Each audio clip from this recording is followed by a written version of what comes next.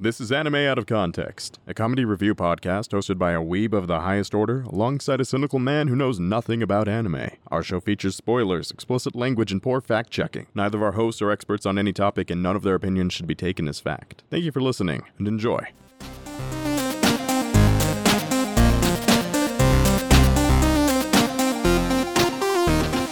Hello and welcome to Anime Out of Context, the show where I attempt to explain the sometimes weird, sometimes wonderful, but always hilarious world of anime. And I cherish the value of opposable thumbs. I'm Sean Rollins. I'm Remington Chase. Rem, I've got a confession to make. Oh, okay.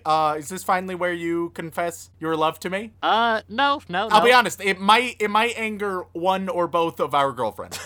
I feel like your girlfriend just expects it at this point. Yeah, no, she'd be cool with it. That's true. Because it's got to be said, Rem, you are a bit of a whore. The impression you're giving our listeners. I could try to explain or clarify, but I like the mystery. I will say, Rem has never cheated on anybody. It's true.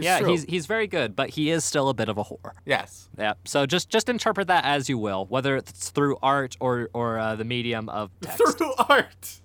Are you encouraging them to create art of me as a whore to some degree? Just if they're gonna create art and they're gonna create art of you. I just feel like they should make have sure the freedom. They have that whorish flair. Yeah, just the freedom to, express themselves, Oh, God. All right, well, what confession do you have for me, Sean? I am not over Halloween being over. I agree with that. It feels like it comes and ends so soon. And, especially this year where we didn't get to be as spooky as we wanted to be. Yeah, definitely a little bit of disappointment, I think, which we feel, I'm sure many of our listeners, they felt that as well. Yeah, and so I thought that I would dip back into something a bit more edgy, a bit more dark, and a bit more horror related. Okay, I'm all in. I am all in to dark, edgy, horror related. Oh, yes. And today I've got a bit of an interesting one for you, Rem. It's been requested quite a bit because a lot of folks think that it'll be your bag, right up your alley. Oh, yeah. And other people will think that it's well, it's edgy. Oh, it's edgy. It's a very edgy show. Oh, boy. Because, Remington, the show I have for you today is simply called Parasite the Maxim. All right. This wouldn't happen to be the anime adaptation of the Oscar-winning film The Parasite, or rather just Parasite, is it? How sci-fi is that film? Not very, admittedly. Then probably not, Rem. Damn. Okay. Follow up. Knowing it's a little bit sci-fi, is this the anime adaptation to John Carpenter's The Thing? Well, actually. Hey. Funny you should mention that, Rem. Wow, that's interesting. Yeah. Hello? Well, you kind of threw me off my groove there a little bit there, Rem. How did I mean, that's not very common to happen, but I'm happy to have done my service. Yeah, because I was about to ask you what you thought something called Parasite the Maxim could be about. I was gonna do my whole spiel about trying to get you to guess what we're about to really get into, and it would have been a good standard bit for the episode. Something we've done before, something that people will be like, hey, I know what goes on in these bits. Usually Rem says something horribly wrong, and then we can laugh at him. But then, 1 in 10 times, I am surprisingly accurate. Yeah, holy shit. So I take it this is in the 1 in 10 from the sounds of it? Yeah, kind of, Rem. Hell yeah. Because it is a horror anime, sci-fi anime with lots of body horror specifically. That's where a lot of the fear comes in. Okay. So a little bit Akira-esque. Yes. Very Akira-esque, actually. So alternatively, what was that one? You got to give me more than what was that one. One of our least listened to episodes, the movie, it was real weird, but Violence Voyager? Real good. Violence Voyager, which once again quite worthwhile. Definitely a weird one. It is very weird. It's probably one of the weirdest things I've ever seen in my life, but I enjoyed it. So yeah, that sort of like that Akira. That's the realm I'm imagining right now. Yeah, that's a pretty accurate realm. So the Japanese title is Kiseiju Sei no Kakuritsu, yes. but Parasite is what most people call it because and that's Parasite spelled with a Y, by the way. Of course, because it's, it's sci-fi. Yeah, you got, and the Maxim has hyphens on either end of it. All right, sure, why not? Look, man, it's been a while since we've had like a very weirdly font and text-based title, so I feel like I had to emphasize it. I'm sure our listeners are very thankful. So, tell me a little more about Parasite Maxim. Well, it's from our old friend. It's made by our old friends Madhouse. Remember Studio Madhouse? I always get Madhouse mixed up with the other one, the Shaft? Yeah. Those two, for some reason, I always get those two mixed up with one another. Yeah, because we don't usually talk about studios, and I'd like to They're one of the few studios that I know. Yeah, that and KyoAni, of course. Yep. But Madhouse, as a reminder, are the folks who did Death Note, One Punch Man. Okay, yeah. Ore Monogatari. Yeah. So, Some hits and Chihayafuru as misses. well. Some hits and misses. Place Further Than the Universe. A lot of really, really good stuff mixed in with some interesting stuff. Some interesting stuff he says for the shit. But no, Madhouse is a very solid studio, and I like them quite a bit. And this time around, they've gone back to their roots of really dark and edgy style anime. So Parasite, Rem, is a story about, you guessed it, parasites of the alien variety. So what's our setting? Are we on Earth? Are we on a different planet? We on a we spaceship? are on Earth, and our main character is actually just a normal Japanese teenager. Okay.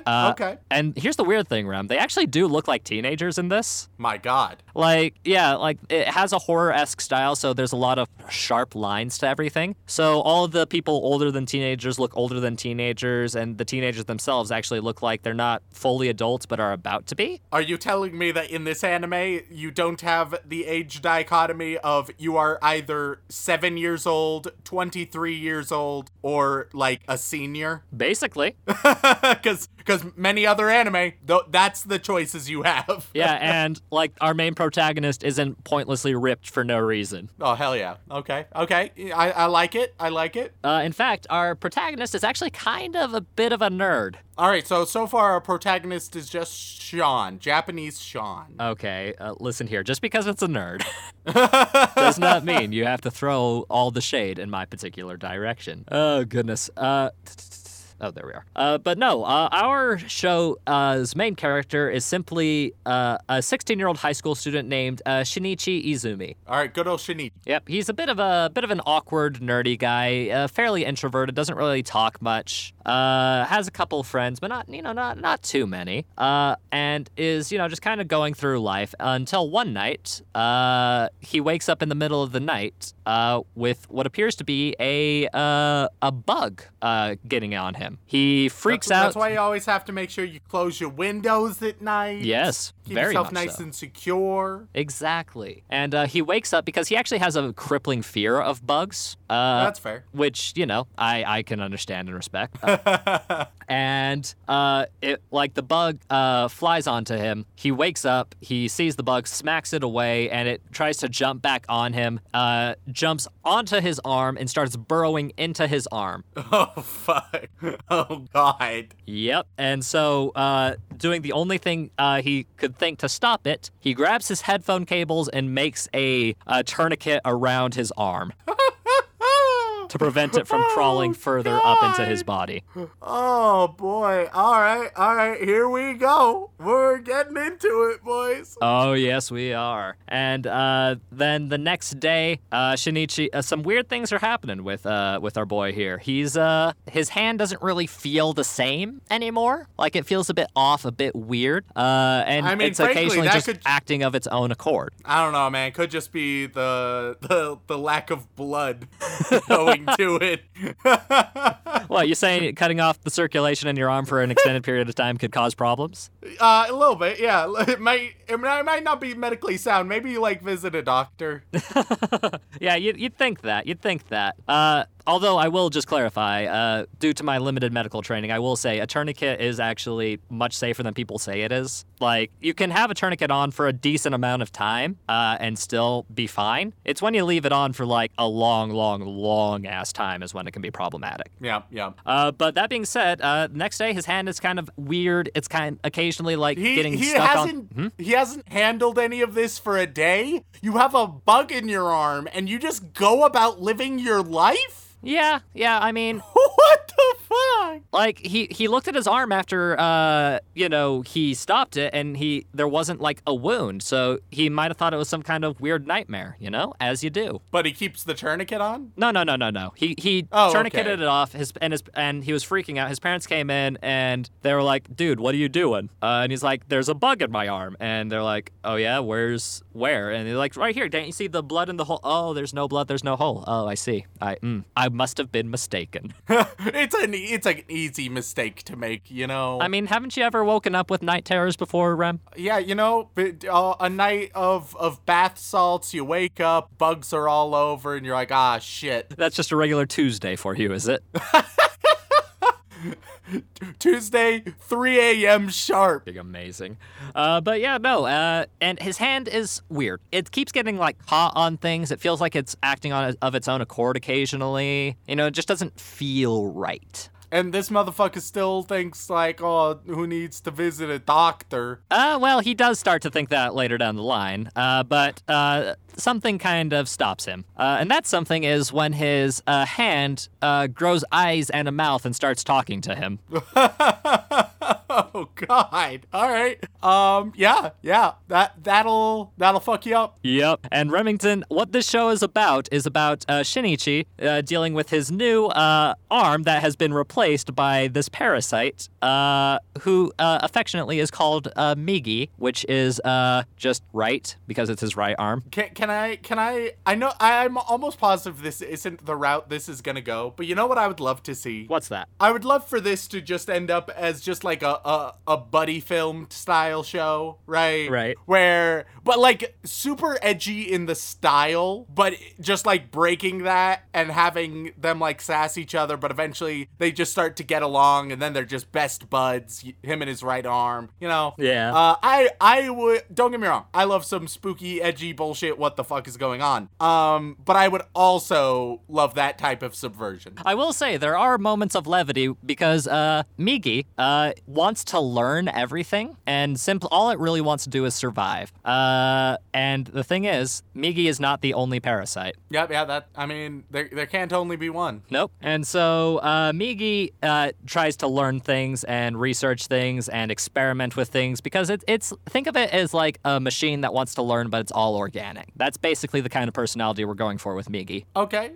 Yep. And the show is simply about them trying to survive as well as trying to figure out what the hell is going on and not be murdered by the parasites that were a bit more successful. All right. I like the premise so far. Yeah, no, it's a very solid premise. Came out in fall of 2014 and was very well received at the time. So hopefully, Rem, you'll find something to enjoy about it. All right. I'm optimistic. Fingers crossed. Let's do this shit. All right, let's get back into some spooky stuff with Parasite the Maxim. It got into my hand and it went bad. So I lopped it off at the wrist.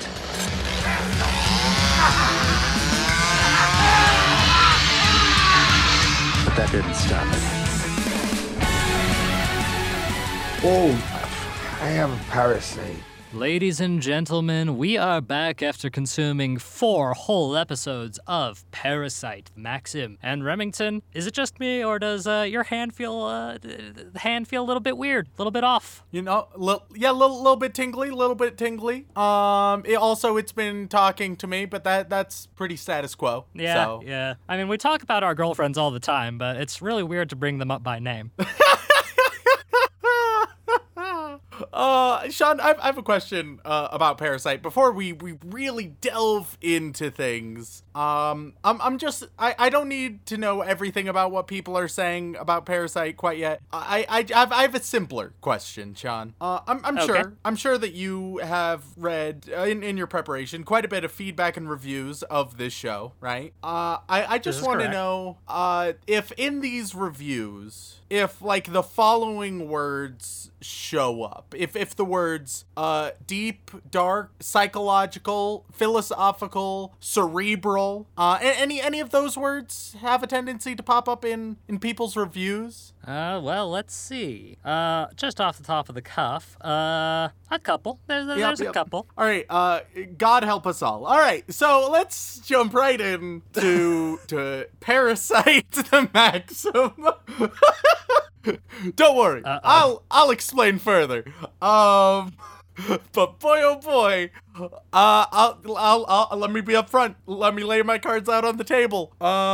If you are a big fan of Parasite, if you wrote a review that had any of those words that I listed or would describe Parasite with any of those words, you may not like what I have to say. Uh-oh. Well, here we go. I try to be nice and give you another horror-esque show, and this is what I'm met with. Well, and you know what? We recently did Talentless Nana, right? I want to put that one to the side because I'm going to make a comparison at the end with Talentless Nana and Parasite. So we'll put a pin in that for now. Yep. But you know, let's just jump right in. Episode 1 of Parasite the Maxim, right? It opens, it has a strong opening with, we just see a house and then there's two people and this guy, his face opens up. Very similar to like Demogorgon from Stranger Things, to have an easy image for those who haven't seen it. That's what his face does, just eats the other person and just murks them. And that's how we open, which is a strong opening. That's a nice, intense, dramatic opening. Hell yeah, all in. Then we go from there to in media res. We have our protagonist, Shinichi? Yeah. Yep. Shinichi, he's having breakfast with the fam and he's like, oh man, my arm is real weird and oh boy. And they're just talking about the incident that happened. Then we don't at this stage see exactly what happened. Instead, he's on his way to school walking, and then his friend and his love interest shows up behind him, goes for a nice playful karate chop from behind to surprise him. He catches it, turns with his magic hand, turns around, just starts groping her, which that'll set the pace in large part for this show. This show has a very strange fascination with molestation and sexual assault. It's one of the only crimes that this show knows of, but also is sometimes okay with, like this example. It's a bit weird. We'll get into that more, but just keep that in mind. Finally, Sean, we get a flashback of exactly what happened. A little parasite worm trying to dig into his head. He eats it. It burrows into his arm. He does the fastest tourniquet you have ever seen in your life. Like, it's crawling up his arm at a frightening pace, and then we just get a cut and the tourniquet is on.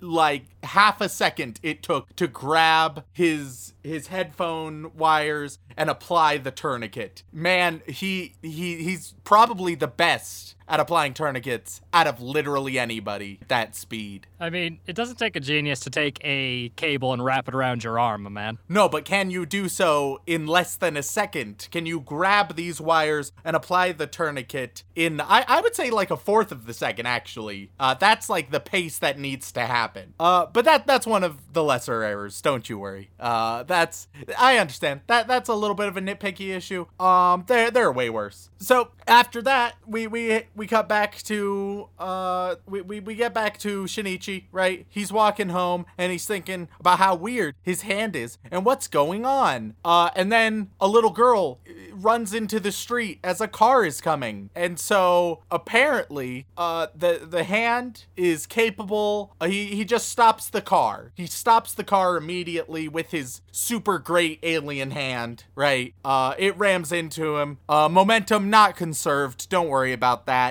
that. It's anime physics. You get used to it. And no one cares that happened. No one gives a damn. The little girl's mom, the person in the car, none of them give a shit.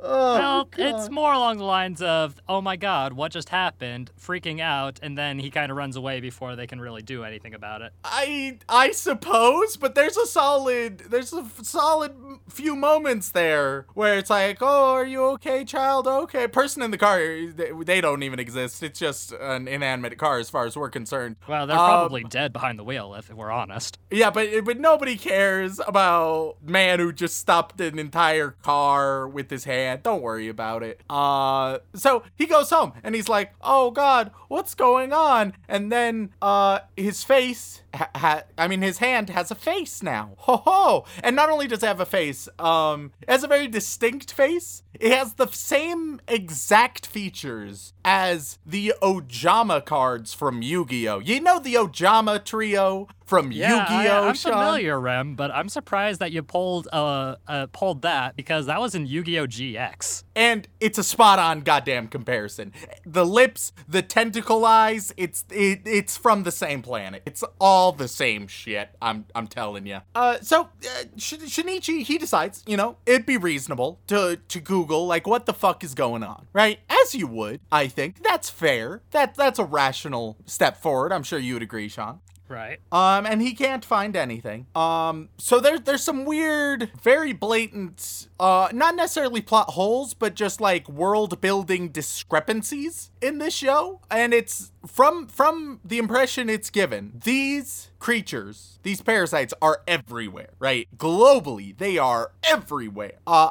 Just in like this Japanese neighborhood block alone, there's like 3 or 4 of these things. And we're told it is a global phenomenon. However, amazingly, Shinichi is the first one that it didn't work on. He's the first one to like wake up and sort of stop it-ish. No one else even came close. No one else has even noticed anything, which, okay, maybe he is. Maybe it's notable because he's the first one. But then later on, like, we're told about these crazy murders happening all over the globe because these parasites are killing a bunch of people. But then after days of these global catastrophic murders, it's like, oh man, it's up to 84. Really? Only 84? When there's like dozens of them per city, presumably, given the information we know. It's not that there is a contradiction anywhere. It's just that it is inconsistent with what it's trying to give. It doesn't add up, Sean. It doesn't fucking add up. Well, numbers just want are the hard, aliens Remington. to make some goddamn...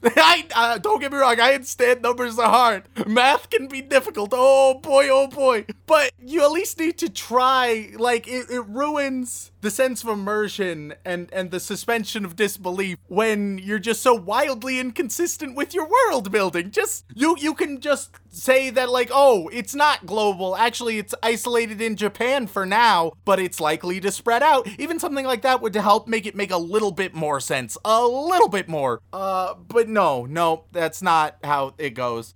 It's a little bit dumb, a little bit stupid. But whatever. Okay, little world building discrepancies. Maybe that's just not what they care about. So, we get various scenes of miscellaneous corpses, which are deemed the mincemeat murders, and they are identified as a common trend globally, which is one hell of a thing, because you would have imagined, especially because now knowing that after a few days it has risen to 84, like 6 people have been brutally killed or something by the time the news story happens, but already it's a global phenomenon and they've attached it all. I don't know, man. If someone gets like brutally murdered in Brazil and then someone else gets brutally murdered in New Zealand, I would not suspect that there's a common trend towards those things, even if they were similar, because like there are lots of murders, unfortunately, every day. I don't know, man. Seems a little dumb. Seems a little bit dumb. But whatever. Whatever. Maybe we need to focus more on the characters, Sean. So, Shinichi, he's got a hand talking to him. He is now aware of multiple deaths and understands that these are caused by similar creatures as his hand, right? So, you would think, all right, well, now I need to start telling people about this, right? I need to start communicating to the authorities. And Shinichi, he thinks about it, but he immediately discards it. He says he can't tell his mom or dad. He does not list a reason. He can't go to the police. They'd think he's crazy. He says if they ran tests in a hospital, it'd be a big mess. He doesn't really explain what that even means. Like, what do you mean it'd be a big mess? What are you talking about? It's just plot convenience, Sean. It's just so that he doesn't do anything. And that's a little irritating. And later on, he starts to consider these things and like the hand will talk him out of it and persuade him out of it, which could have been a good scene if he hadn't already decided not to do these things. Like, it sort of removes the tension.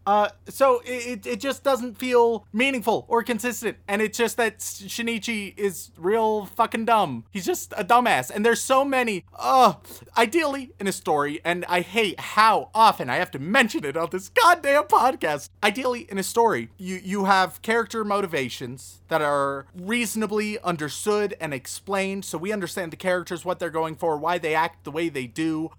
We think that, okay, fair enough, given the information you know and who you are and your motivations, that does seem like a reasonable way that you would act, rather than, what the fuck, you dumbass? It's like in the horror, it's, why are you going into the basement? Why are you splitting up? Oh my god, what the fuck? But the answer is, well, they're in a horror movie, and they need to die, so that's what they need to do. It's not good storytelling, it's just convenient, and Parasite, like so many other anime that we've covered, falls into that trap hard and often. Fortunately, even though it didn't get to his brain, it also starts changing his personality immediately. He used to be completely phobic of bugs. Now a spider walks by and he's totally fine with it, just unfazed.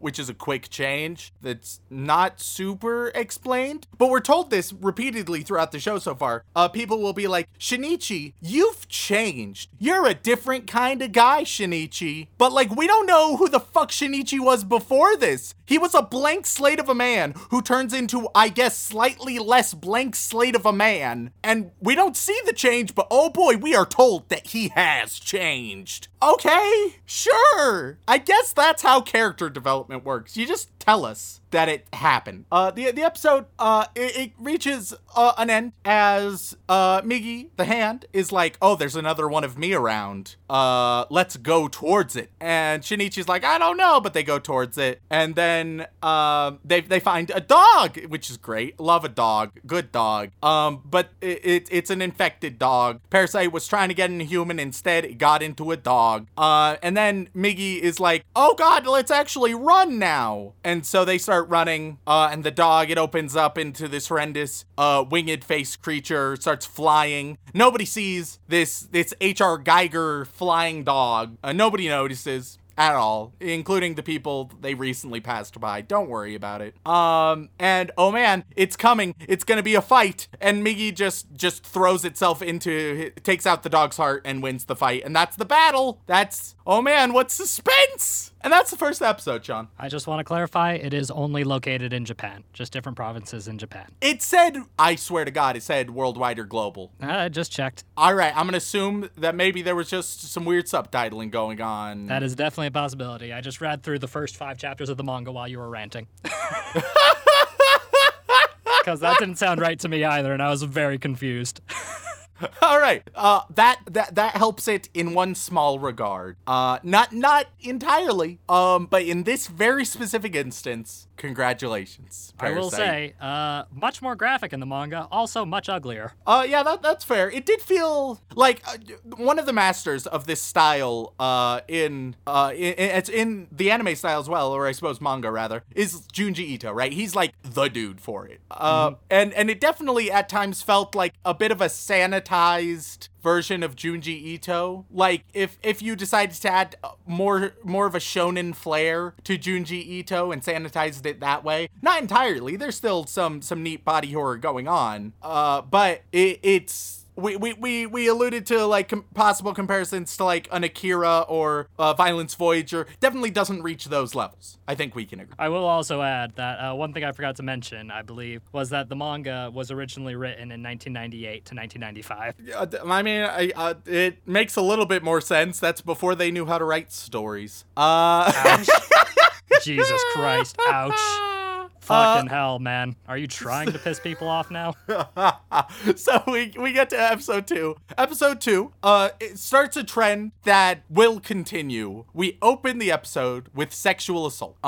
These 3 guys, they are trying to sexually assault this woman in, I don't know, it was like a subway or something, or an alleyway, I can't remember. But a businessman comes and saves her from them. They leave, but they are ambushed by these guys as well. But then his face opens up and he kills all of them. Just by slicing them with his slicey Demogorgon face. At this stage, there was a brief like monologue bit, and then with this and like saving the girl, there's this implication that at least some of the parasites are trying to save some humans in some circumstances. It hasn't been explored super deeply, and it's contradicted by many others. That parasite just wanted to save the girl to get her alone so he could eat her. It feels wildly unnecessary. Okay, then that just brings back the question on I'm back to, because one inconsistency I noticed in part 1, but then forgave after this, I suppose, was I have no idea why the hand saved the little girl at all. Doesn't make any sense. Because it was protecting the body because Shinichi jumped in front of a car? All right, follow-up question. Why did Shinichi jump in front of a car? To protect the little girl because that's what people do sometimes. I have a question, Sean. Yes? I'm on train tracks. Okay, Sean? Train is hurtling towards me, Sean. You're right there. Do you jump in front of the train tracks? Is that what you do, Sean?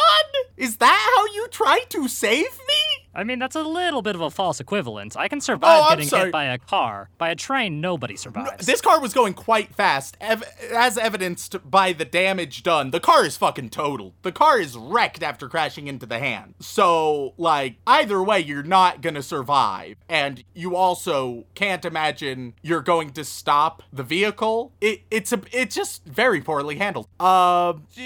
Just dumb. It's just so many inconsistencies and things that, sure, I guess. And that's like most of the explanations here. It's just, okay, yeah, I guess so, if it has to be that way. Feels wildly unnecessary and borderline nonsensical at times. Ultimately, it's like, are there blatant contradictions? No, at least not any or many that I noticed. Is there a ton of inconsistencies and unnecessary plot devices? Oh boy, yeah. Yes. This story is so unnaturally told, Sean. We'd have that bit with the businessman and all the murder. Then we get back to Shinichi. He's playing basketball. He is also real good at basketball, because all you need to be great at basketball is an alien hand. The rest of you can do whatever, but as long as you got an alien hand, you're great at basketball. And now the girl he molested with his alien hand, he's like, him and another friend, they make her forgive him, but she's fine with it because she didn't actually care to be that she was molested that much, because she has a crush on him anyway, so it's fine, I guess. But her showing the very slightest amount of affection angers the bully, Nagai. So this person we've just been introduced to, who's playing basketball with them, he meets Shinichi afterwards, and he's like, hey, but how dare this girl show very minor affection to you? I like this girl. So actually, we have to fight now. And like, it's, oh god, it's as if you were trying to do an overblown parody of toxic masculinity in a character. Unfortunately, this character is not a parody. This character's taken quite seriously. It's meant to be like, oh man, he's such an asshole. Oh boy, totally realistic for this to happen. But no, this isn't how the world works. It's so forced. It's stupid. The characterizations are so one-dimensional. It hurts me, Sean.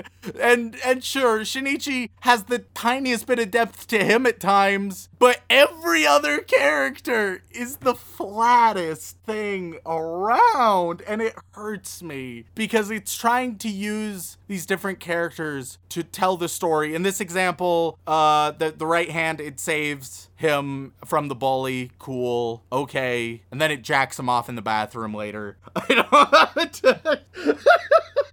This is the show. This is what's happening. Oh God. All right. So, we learned that the creatures the parasites, they specialize in cannibalism. Whatever creature they get into, they cannibalize, which makes no sense. And they sort of acknowledge later on that it doesn't really make sense. But you need them to be threatening. Okay. I mean, that's part of the mystery as well, is the idea of where did these things come from and why do they do the things they do? Okay, well, we've been given sort of an answer, Sean, that we'll get to later. The directive. But once again, why? It doesn't feel like it makes much sense at all. And then we meet another one of the creatures, right? It's following Shinichi. So Shinichi goes to an isolated location so that he can face off with it. Because now, as the hand tells him, you are now numb to fear. And they briefly allude that it's like, I guess he wants to save his high school crush. And so now he is fine with fighting to the death. Oh, okay. Seems like some awkward pacing you have on that development, but okay. So this other monstrosity, it's like, hey, right hand, join me, be my right hand. And then they get ready to fight. And then the fight immediately ends and the hand wins because it just cuts him up. Okay. Like, you might think, well, you're oversimplifying these fights, surely. No, I'm literally not. Each fight thus far has been a 5-second fight with one move apiece. I'm not exaggerating here. I mean, sure, it's not like you need these fight scenes, but it feels anticlimactic for the tension that you're trying to build. Like, oh no, they're about to be found out. This evil monstrosity, it could potentially kill. Oh no, it's not gonna kill. It's gonna get its ass whooped, actually. Ooh, tension. Like, I don't know, man. That's not how you build tension. What's going on? What am I missing here, Sean? I don't really know if you're missing much of anything, honestly. I mean, it's pretty straightforward. Oh, God, it hurts me on the inside. So then on the way, they like, we have a bit where Shinichi and his crush, they go out for pancakes, and then on their way back, they cross a park where some kids have buried a cat up to its head in sand and are throwing rocks at the cat's head, right? Obviously fucked up. And it's here that I'm starting to understand one of the underlying messages of Parasite. But first, an acknowledgement. This show has it has two settings for characters. You are either a good guy or you are the most relentlessly and psychotically evil being to ever exist. That's all. Just almost every character is the biggest asshole. Not even just like a little bit of asshole, but you see the nuance in their character. No, they just exist to be evil, and their motivation is to be evil, and that's all there is. Because Sean, I at this point I understood the message it's going for, real subtle, but one of the underlying messages is no, the real parasite, the real monsters is humanity. Don't you get it, guys? Sure. All right. Awesome. Oh, the show tilts me so hard, Sean. It tilts me so fucking hard. Oh man, it's gonna tilt you even more when I start reading these reviews to you. Oh, fuck. I don't know if I'm ready. We get to episode 3. As is tradition, we start with molestation. This time, it's in a train. So this guy, he molests a parasite woman. Once the train stops, she calls him out and then yeets him out of the train, and he's beat up and everything. All right. I don't understand why there's been like so much sexual assault. I think it's just because like the show is like, what's real bad? This happens because humanity is bad. Yeah. And like that's the thinking of it. But it is a bit weird, especially because then you counter that with Shinichi casual molestation and that just being pretty much ignored for the most part. A little bit weird. They walk to school and they have an assembly, right? And the hand is like, oh God, one of them is in this room right now. Which by the way, the hand detects others through brain waves. All right, sure, cool. We'll say that makes any amount of sense. And so here's the introduction. So the assembly, evidently, for all we know, it's just to introduce a new teacher, right? Cool. All right. Introduce a new teacher to the school. And do you want to hear dialogue to introduce this teacher, Sean? Sure. Here is your new math teacher, who, by the way, was hospitalized in a car crash the other day. Oh, we're just sharing random facts, I see. We're just... Here is your new chemistry teacher.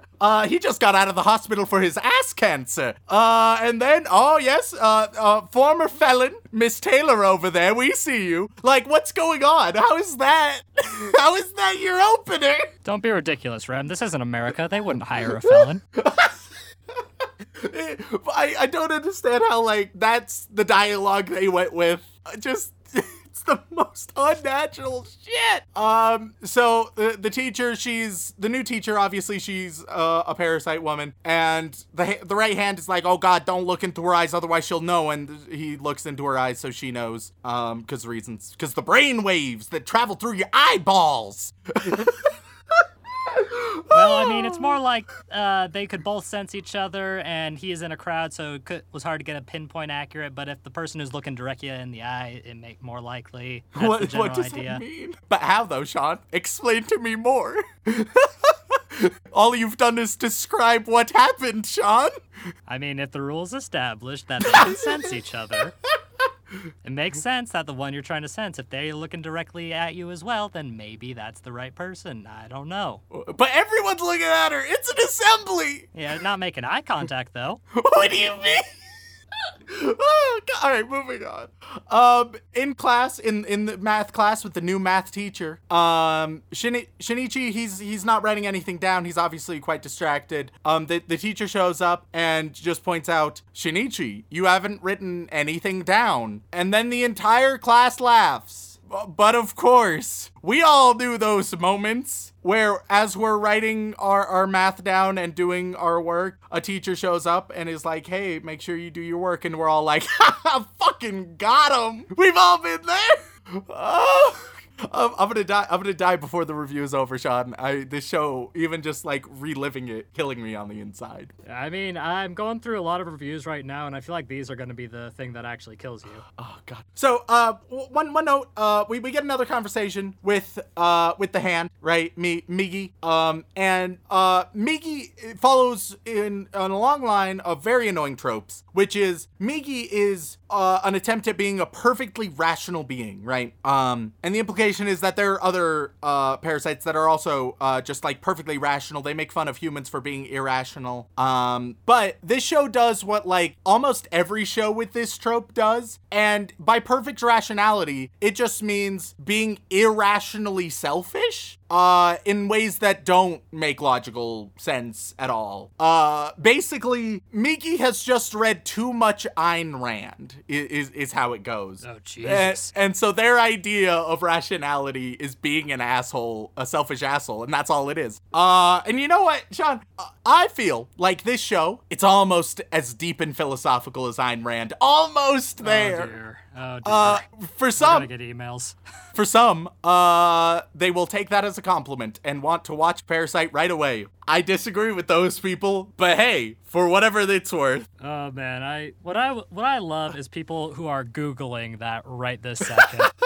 Hey, Trying to be Sean, like, well, what's this? I mean, many people think that the writings and literature of Ayn Rand has a lot of depth and nuance and thought and intelligence put behind it. So, you know, all of those people interpret what I said as a compliment. Just, it's easier that way. Oh, we're gonna get so many emails.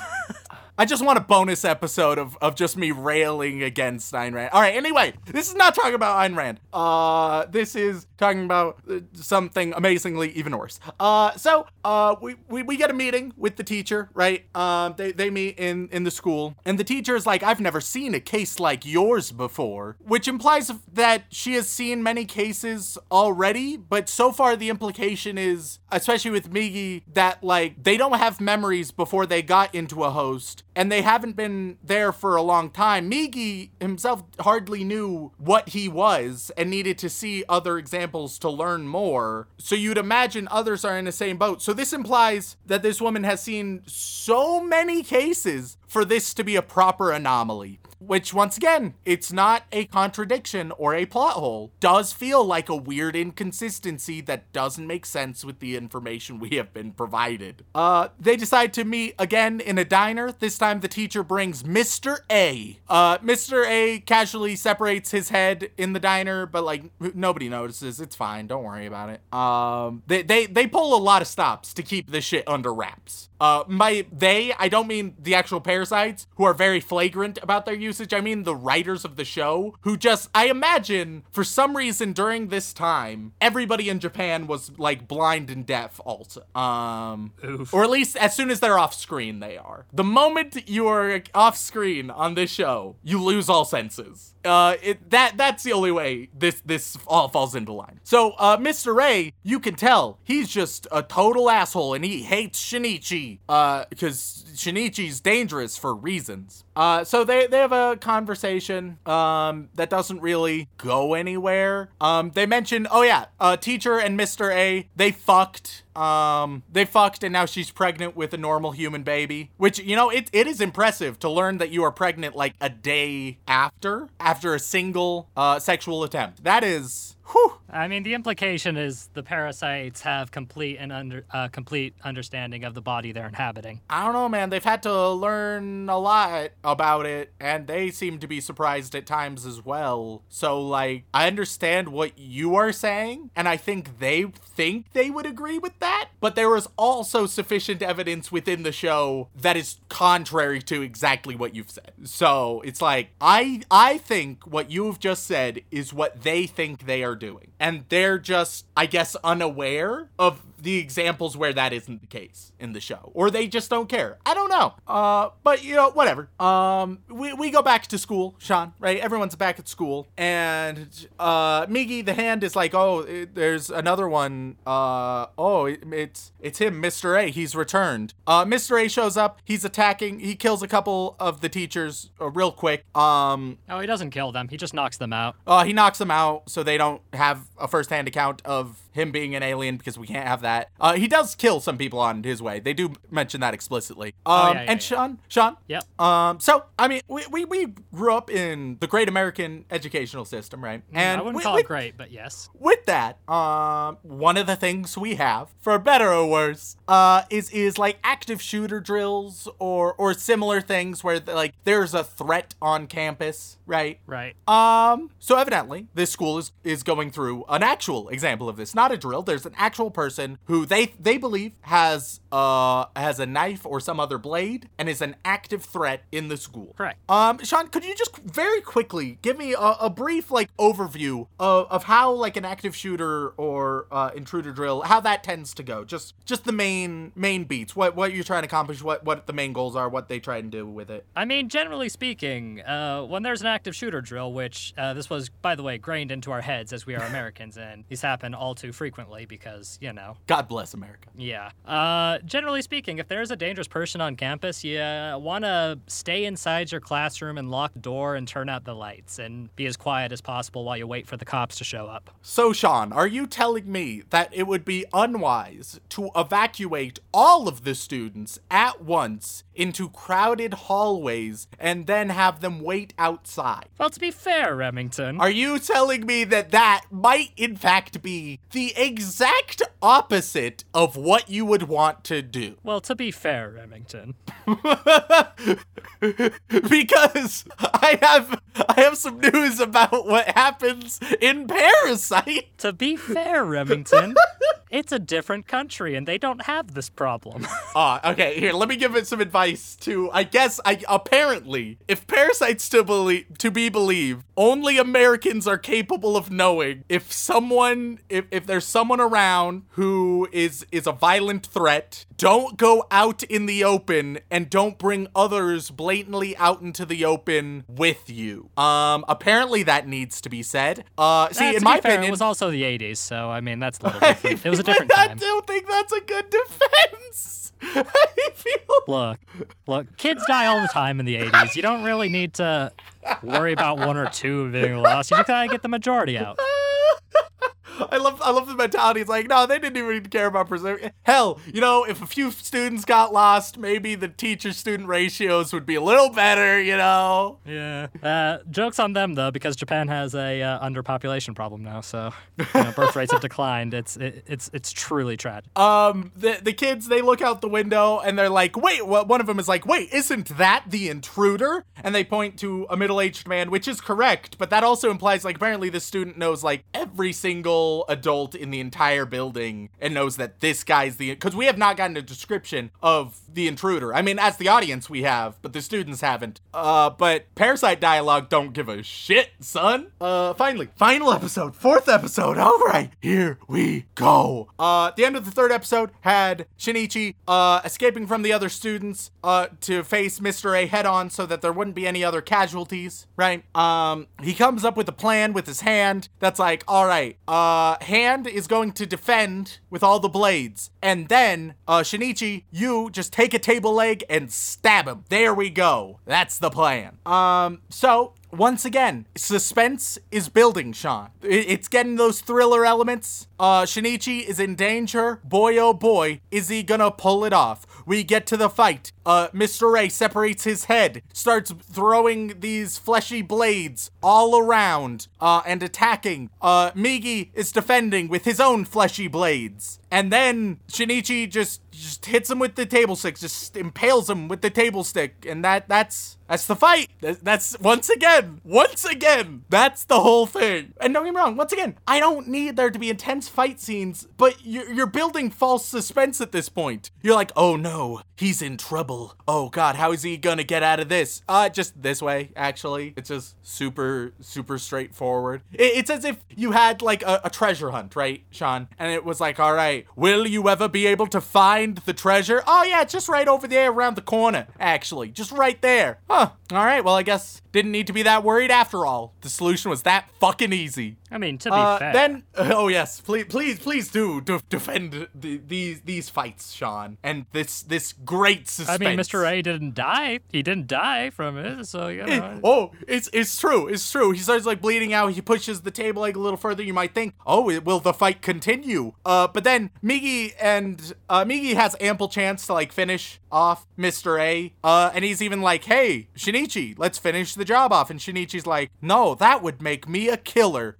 Which touches on one of the other themes that this show is trying to do. I've already mentioned the theme of like humans are the real baddies. We're the real parasite or virus, blah, blah, blah, whatever variation of that you want. But they also want this theme of Shinichi like losing his humanity. He starts out as such an innocent boy, but oh man, is this gonna change him? But like, first of all, I don't care. Second of all, the character development and the pacing has been god awful up to this point. So none of it feels warranted ever. And he's like, oh god, wouldn't that make me a murderer? But already his hand has killed another parasite and a dog. So like, you're there, bud. No. See, that was his hand, Remington. But then why doesn't Migi just finish the job? Migi's the one who wants to, and Migi can extend like 10 yards forward, which is the distance of Mr. A, so Migi doesn't even need to be consulting Shinichi right now. What the fuck? Well, I mean, the hand is curious about the human intent and thought process. Sure. Why not? So you're like, oh, they're just gonna let Mr. A get away, and then maybe he'll live and come back later. And he starts talking. Mr. A is like, if I find another host, perhaps the math teacher parasite. So he can sense her. He goes in the chemistry lab where the math teacher has let out a bunch of oxygen into the air and lights a match or something. I can't remember. She sets fire. There's a big old explosion in there, and the math teacher jumps out, which you might think all of the students are outside just waiting. Surely, as they're looking at this huge explosion that just happened, they see their math math teacher falling from the window. No, don't worry about any of that. None of that. Don't worry. To be fair, it's a pretty big school. I mean, they were probably on the opposite side of the building, Rem. It's a huge school, and there are only like 12 students. Don't worry about it. Well, after you discount the sacrificial scapegoat students that we left for the slasher, the population wasn't that big anymore. We then get to an administration meeting with all like teachers, principal, etc. And they're like, "So, math teacher, you're pregnant and you're a single woman? How scandalous and terrible! I don't know about this." Which, might I just say, they're obviously assholes. If you are a pregnant woman, even if you're still single, there are still so many jobs you can do, including teaching. Fuck them. But she's just like, "Oh man, I must change my form then. I can no longer be this woman." And she just tells that to everyone. Which you might think that's a weird thing for the parasite to do, but like, you have to understand, us as the audience need to know her intentions that blatantly. Well, I mean, also, it was the 80s, Rem. That's just the go-to defense now. Just like anything that's going on, just any plot hole in any anime, anything you think is bad storytelling, it was the 80s. Now, some stories you may not think were the 80s, but if they had a little bit of bad storytelling in them, it was the 80s. I mean, to be fair, man, have the 80s truly died? It's the universal defense. It's the ultimate panacea to bad anime. 'Twas the 80s. And look, if the 80s didn't happen yet, then it was clearly like the 70s. I mean, come on. Then Shinichi and the math teacher, they start talking. And math teacher is like, "Actually, I think I might be evil, actually." And Shinichi is like, "Oh man, maybe we have to like kill her. But she has like a normal human baby inside of her, so I don't know, man. What is the moral thing to do?" And this is presented as like a deep moral quandary. But I mean, sure, I guess you got a little bit of a trolley problem going in there, but it's a trolley problem hastily drawn in crayon, if anything. It just feels very juvenile and not well explored and horribly uninteresting. And then she's like, she starts talking, all right, so now it acknowledges, hey, isn't it weird how, like, they have to be cannibals? Especially, like, Migi, he's fine, he just sustains himself on the bloodstream of Shinichi. And so Shinichi brings that up. He's like, hey, isn't that, like, a little bit weird? And she's like, don't you understand? Every creature has a directive. And she describes, like, instinct, right? Different creatures have different instincts. They don't need to learn. It's just how they naturally do, right? Natural tendencies, natural instincts, etc. And she's like, yes, it is the directive, don't you see? And when I took this body, I got a directive to devour everybody. And now I'm gonna devour you. But actually, you know what? Given what we know in this story, I might be able to kill you, or you could kill me. And, you know, the story couldn't have that. So actually, I'm gonna leave. For plot convenience. And so she leaves for plot convenience. The rest of the episode is all about Shinichi's parents. And we apparently, oh man, guys, we haven't told you yet, but like his mom has a scar from trying to protect Shinichi from boiling soup, and it's a real emotional thing, and it was actually. Hey now, I think it was curry. Oh, I'm sorry, curry. You're right. It was curry. Which, first of all, curry much better than soup. Almost, I would take curry over almost any soup. But second of all, does that include or exclude chowders? Because I feel like a chowder's like its own thing, you know? I'd agree, but you know what? I still probably prefer curry to just about any chowder. Curry is one of the best foods out there. It's fucking great. A good clam chowder, you want to seduce me, that's a good way to do it. A good clam chowder might be able to be as good as like a mediocre curry. Oh, hold on. No, That's where I stand. This is the most offensive thing you've said all episode. Because I was middling on Parasite from when I first started watching it, but you come after my boy clam chowder fan. No, I've crossed a line. Motherfucker, have you ever had clam chowder in a bread bowl? I have one time and it was delightful, but like curry Yes? though. I don't know. You know what, listeners, you can fight with me about Parasite, but the more important battle will be people arguing on Twitter or Discord or wherever. Any chowder, like really good chowder versus any curry, because I maintain curry will almost always win. Sure, if you have like the worst kind of curry imaginable, then obviously a chowder.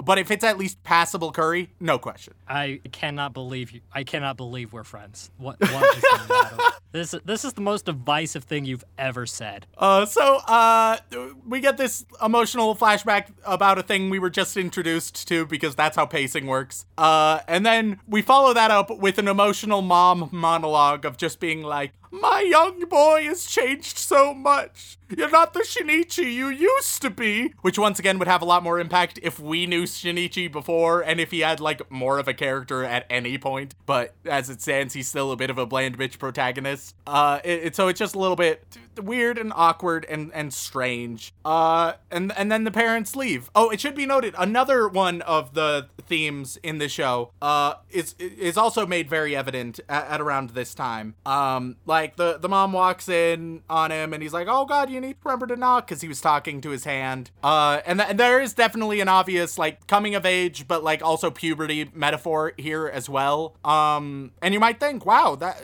so far you've listed a good handful of metaphors, and I would argue that's not even all of the symbolism the show has. It has more, which could be great if any of it was done well. But it's not. There's so much symbolic potential, but it's all handled so poorly. It truly is. Like, if Ayn Rand tried to write Death Note, you get Parasite. That's what we have here. Or no, if Ayn Rand tried to write The Thing, right? If it was not John Carpenter's The Thing, but it was Ayn Rand's The Thing, you have Parasite. That's what you have. Man, all those Russian literature fans are going to be so pissed at you. I mean, she's not Russian literature. Well, I mean, I guess, but is her literature thought of as Russian literature? Because I can't remember. I think she is Russian, right? I'm not just pulling that out of my ass. Yeah, no, or at least like Eastern European or Russian, something like that. Let's see. You know, let's have a little Ayn Rand lesson. But I don't know if like her books count. Okay, yeah, she was Russian American. But in my mind, she was pretty like against her Russian roots a lot of the time. Okay. Oh yeah. Born in Russia,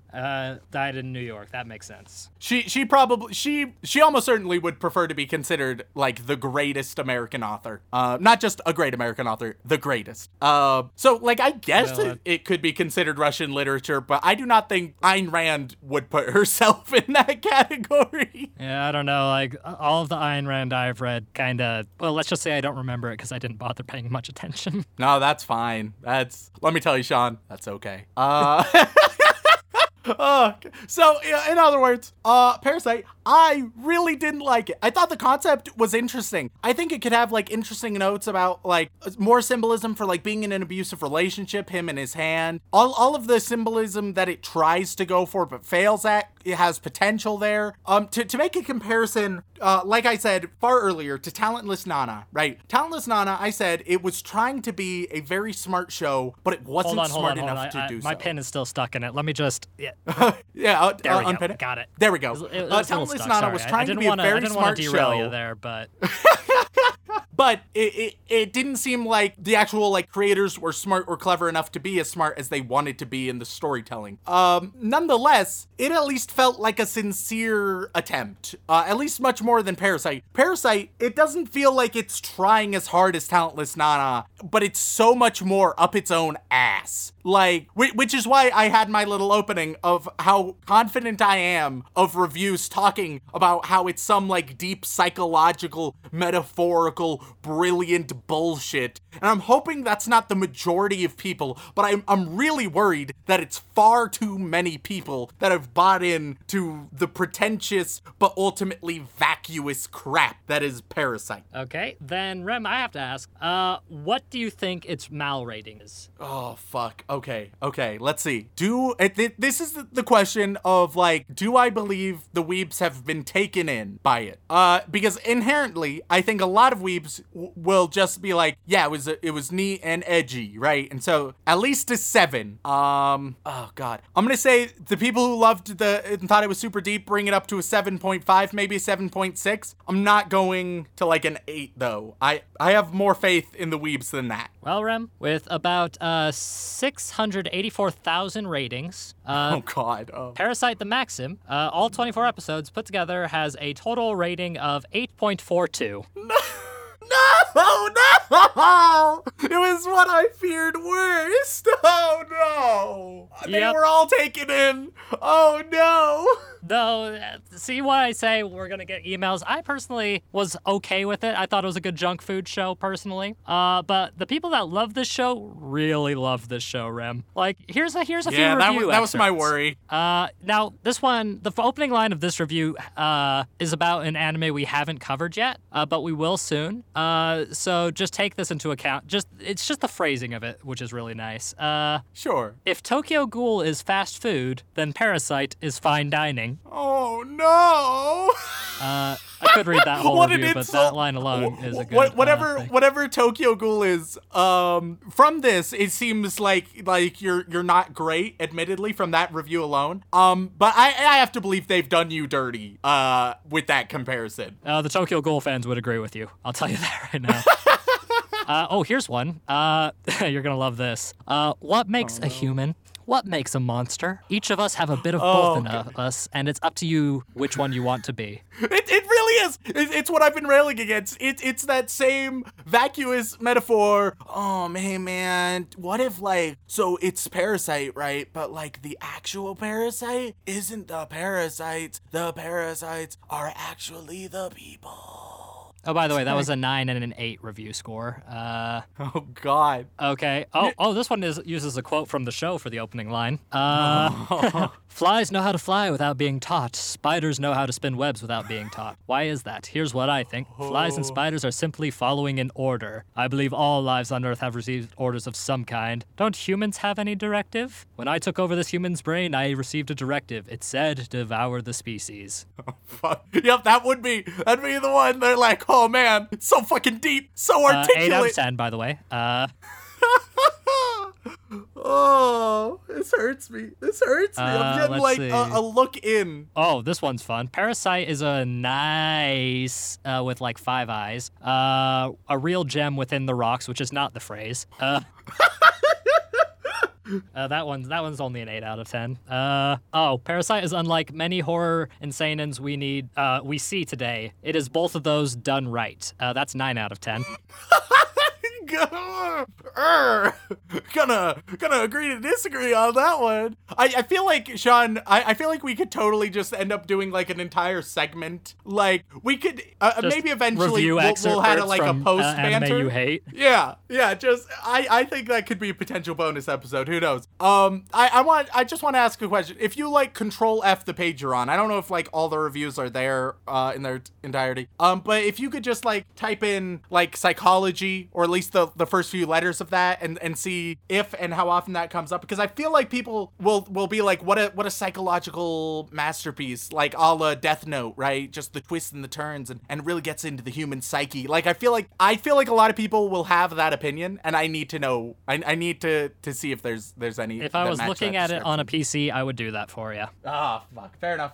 Yeah, no, it's a little hard to do the PC without a bunch of clickety-clackities and having Dylan get angry at me, so I've been using my Fair phone. enough. Nonetheless, Parasite, not good. If you want something that is East Asian, that has actual metaphorical symbolism, that actually has some depth to it, a really nice story, interestingly told, some dark twists and turns, don't watch Parasite the Maxim. Watch Parasite. Great film. Great movie. Strongly recommend that one. Yeah, no, that is a great movie. Nothing to do with this show. No, it's just it hits a few of the same beats as this show, but it's good. So if you need to watch Parasite, watch that one, not this one. Or just watch John Carpenter's The Thing if that's what you really want. Truly, there's so many better options. There are. Or hell, Tokyo Ghoul. I've never seen it, but I don't trust that person's taste, so I have confidence that it's better. I can't wait till we cover it because it's been one of our most requested anime, like, within the past 2 years. And I just haven't touched it because I missed the Tokyo Ghoul train initially when it first came out because I think I was, oh God, I forget where I was in my life when I was there, but I definitely wasn't in the mind space for Edge for the sake of Edge. But I can't wait to see what people think of it because all I know is that Tokyo Ghoul fans have historically been done dirty multiple times. So we'll have to see if they'll be done dirty one more time by you. Yeah, I mean, statistically likely. Yeah. Oh, and by the way, just one final thing about the reviews. There's usually a little chart showing the percentage of how many reviews are like what out of 10 they are.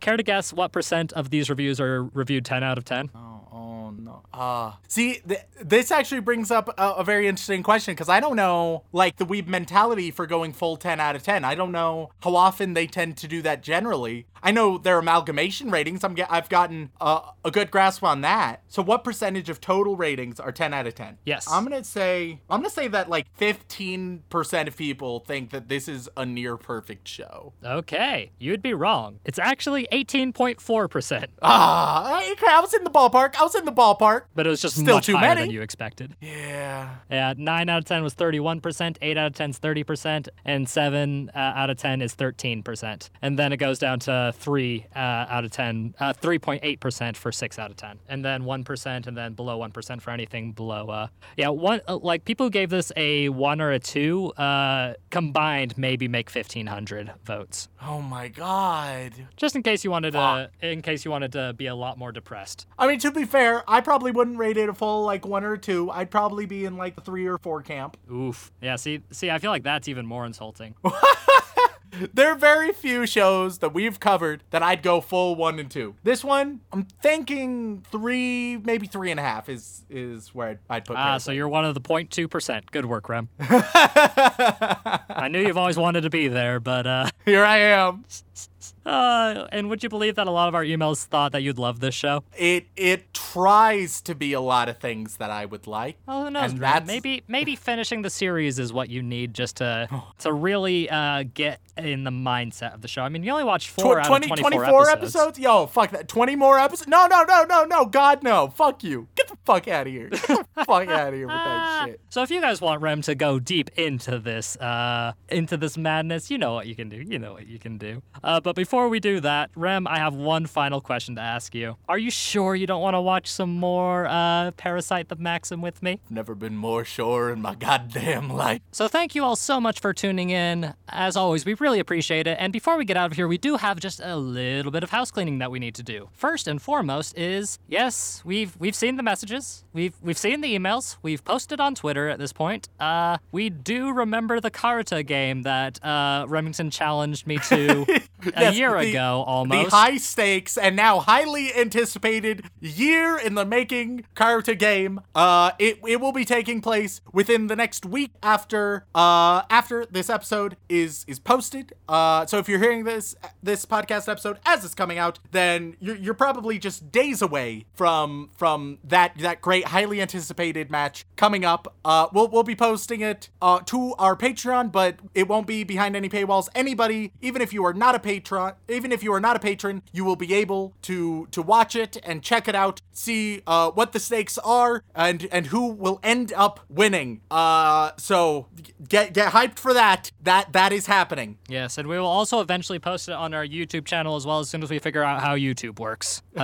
We've barely working figured on all out the podcasting, details. so Working on all the details. yes. And since that's a Remington promise, you know it's going to be punctual.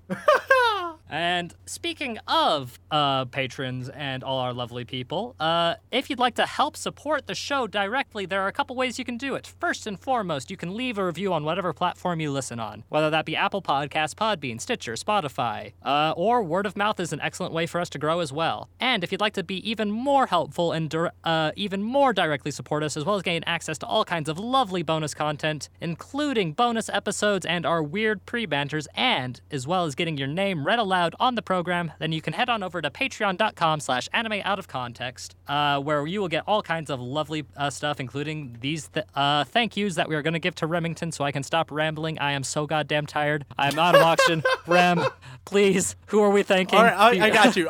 I'll take over now. Don't worry, Sean. Don't worry about it.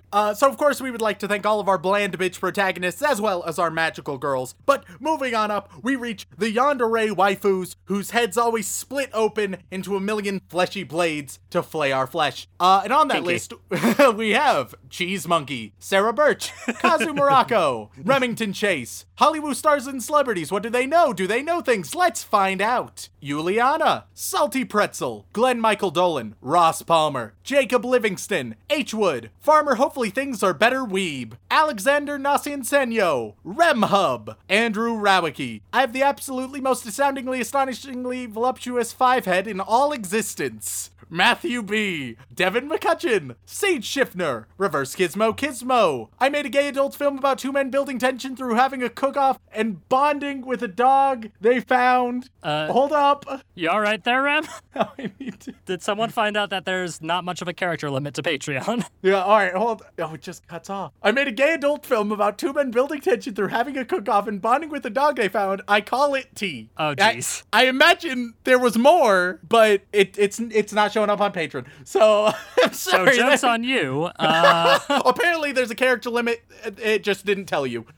Peter Jojo is God tier And if there's a way to see it, Velocity. Rem has no way of doing it because he's technologically stupid. It's true. Ready to be Isekai'd. Kenneth Reed, Remington Merrill, Kuma Alex from Aussieland, Apostle of the Church of Remington, Snap Snips. I've had enough, goddammit. It's a zero, Ichigo 015 simp, hashtag darling in the Franks, use the bullshit rule on it, XD. Flub Dub, Cub Hub, Stub Grub, Sub Bub, Rub Club, Tub, Bonesaw, Old Man Rom, Joshua Vals, Remington is not a man of culture, Fox and Boy, The Booty Knight, Andrew Sinclair, Jax, oh wait, okay, there we go. Jackson, thank you all so much. Huh, you guys are making us work for it. I'll tell you they're what. making you work, really. Yeah, Sean has it easy over there. Honestly, I love it when people do this, only partially. God, it's so hard. Because I think to myself, hey, do these guys support any other content creators? What must they think? I'd love to be a fly on the wall for that. So then we get to our next tier up. We get to the Boy Wizard tier over at Hogwarts. And this week, everybody on the Boy Wizard tier, they are getting their very own quote from the 79 best Harry Potter quotes all Potterheads know from teenvogue.com. Oh god, I hate it. I hate it. Kill me now. So first we have Spicy Hot Take. Spicy Hot Take, you have a good old classic. You're a wizard, Harry. Great quote there. I mean, that's like what the quote everybody knows from Harry Potter, though. Oh yeah. Well, I mean, and every Potterhead obviously then needs to know it. Delina Perez, you get, it matters not what someone is born, but what they grow to be. From good old Dumbledore himself. I mean, yeah, of course, that's a Dumbledore one. Yeah. Miguel Deleon. Oh, what was that, Sean? Is there any philosophy in the series that doesn't come from Dumbledore? Not good. Miguel Deleon, you get, the thing about growing up with Fred and George is that you sort of start thinking anything's possible if you've got enough nerve, from Ginny Weasley. Hold on. Hold on. If you didn't know that quote by memory, you're not a Potterhead according to Teen Vogue. Okay, the first one was very iconic. The second one is definitely like, okay, it's a Dumbledore saying, so that makes some sense. This random quote about Fred and George from Ginny Weasley. Did they run out really quickly? Good question. Good question, Sean. No answers though. No answers. So then I just did Miguel, right? Yes. All right, Pilkster, the Symphogear advocate. Pilkster, you are gonna get the lovely quote. When in doubt, go to the library, from Ron Weasley. That's a quote firm to my heart. I mean, that quote is obviously good. That quote. If anybody remembers that quote from the series, they did exactly what I just did and thought Hermione said that, right? All right, then Then we have rare, I'm gonna simp Hibike euphonium until it's reviewed Kumiko. You get not my daughter, you bitch. Molly See, Weasley. that's a good one. I mean, That's it has good a one. swear word in it. That's how you know it's a good quote. No. Well, I mean, yes, for JK, yes. But let's be real. Wouldn't you love it if your mother walked up to somebody, called somebody a bitch, and evaporated them? Time goes by. You get You're Just As Sane As I Am, Luna Lovegood. I mean, I love Luna. I love her to death. I suppose, I feel like there are better Luna quotes, is the thing. Oh yeah, there's a few on the list. I'm not choosing, these are the 79 best, so I assume they are all equally good, Sean. That's not how those lists work, my man. For example, Killer Queen Requiem, you are getting Twitchy Little Ferret, aren't you, Malfoy? Hermione Granger. All right, that was pretty good. That was pretty good. Enrique Perez Torres, you are going to get... some of these are like not quotes from like characters, but just literally like from the book. Oh, hey, that's cheating. I agree. It's just like lines from the book, and then they, as the quote, just put the book. Yeah, no, that's not... Did they even, like... No. What? No. All right, skipping over those because those are trash and cheating. I was on Enrique Perez Torres. You get, once again, you show all the sensitivity of a blunt axe. Nearly Headless Nick. Yes, the most important character in the films. Also, probably the worst chapter in the first book. Yeah, no, that's fair. That's reasonable. Or was that the second book? I honestly can't remember because I usually skip that chapter. Then we have MT the Poet. Poet, you get a nice poetic quote. He can run faster than Severus Snape confronted with shampoo. Fred Weasley. Who? Okay, that, I like a It's Weasley alright. quote. It's alright. I'll accept that. Then we get Tevin Poole. Tevin Poole, down the same line, you get I'm a wizard, not a baboon, brandishing a stick. It does not list who said that, so. fuck See, you. I feel like what's this website? Teen Vogue? Teen Vogue, yeah. Their journalistic integrity is questionable at best, frankly. Yeah, for all we know, that could be just a frickin' Mandela effect from the book as far as we know. Genuinely, any of these could just be made up quotes, and like other than You're a Wizard, Harry, I the others I like have faint enough memories of where you could just be fucking with, and I believe This is true. All right, Dedicated Sadist. You get, you're a little scary sometimes, you know that? Brilliant, but scary. Ron Weasley. Oh, the sexual tension of that preteen. Then we have Frack Me, Mr. Peanut Butter. Frack Me, Mr. Peanut Butter, a quote that I've always found real solid. Why, dear boy, we don't send wizards to Azkaban just for blowing up their aunts. Cornelius Fudge. Yes. It's not a proper quote list until you got Cornelius Fudge on the list. Yep. Because as we all know, everybody loves to quote politicians. So thank you all. But finally, last but not least, we get to Stefano Musco tier. And the Stefano Musco tier, getting Corey in the house. All of you guys are getting your very own Parasite. That's what you're getting. You're welcome. Oh, great. So we're going to have people Googling these things and having nightmares for days? Yeah. Oh, fuck. I take no responsibility. All right. So Amoto Aigao Uwu Waluigi for life. Your Parasite is actually Waluigi, who has never paid any taxes. Very irresponsible. He's never contributed to the Mushroom Kingdom, and yet he is still invited to all of the events. You might think... Well, not all the events. He's still not in Smash. It's true. There might be a correlation there. But yeah, so there you go. There's your Parasite. Unfortunate hair care accident or attempt to become Endeavor. Your Parasite is, you and your unfortunate hair care accident. After that, obviously, you're gonna visit your Parasite, which is the American healthcare system. It'll help your parasites, but it's also one of the greatest parasites we face today. We have... I was thinking you were going to talk about, like, actual insectoid parasites or, like, germ-like parasites. This is much worse. Almighty Sinner, you are Sean, who's been leeching my life force for upwards of 2.5 years now, so... If anything, mate, it's mutual. Then we have Touchy Diplomat, all lowercase. You can't get them confused, of course. Touchy Diplomat, well, if you're getting diplomatic, there's a route I really want to go. Look, man, if you want to go that route, we can just take it to the landscaping place.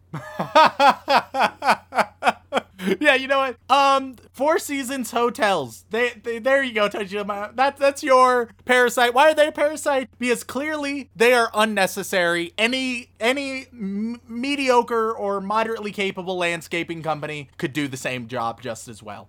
So there we go. Circumvent that one a little bit. Silicon Spectre. Silicon Spectre, the parasite that I'm going to give you is you get the movie Parasite, the Oscar-winning movie Parasite. That one's all yours, Silicon Spectre. Congratulations. Wow, they get the only good one. So, thus far, yeah. Last but not least, we have capital T Touchy Diplomat remembers the school days he spent alone. And you know what? You get the Parasite. We're leaning into this apparently. Which is student debt and predatory loans. Oh God, oh, it hurts. So, yeah, I mean, who could have thought that the end of this episode would go this direction? But it has, you know. Here we are. It's more scary than the anime. So, we really appreciate it. And if you guys would like to contact us, whether it's for a comment, question, feedback, or recommendation, you can either tweet us at AnimeConPod on Twitter or send an email over on to animeoutofcontext@gmail.com. Perhaps complaining about the length of our episodes, which have gotten very long recently. Yep, yes they have. And we're sorry, Dylan. But thank you all so much for tuning in as always. Don't forget to love each other. Times are tough, but we're gonna make it through. We've got the power of God and anime on our side after all. And as always, don't fuck your sister. Also, Dylan sent me a picture of his leg. It's got a test on it. Is it a faux pas to send someone else's leg pic to someone else? Do you think Dylan would mind if I sent you his leg pic? I just sent it back to Dylan because I'm a dumbass. Hold on. I'm gonna delete that before he sees it. It's like, wait a minute. It's like I got a dick pic from him and I'm like, ooh, do I send... I mean, they all look the same, right? So maybe he won't notice. It's a shame you're probably not recording because I still am. All right, I'm gonna stop recording now.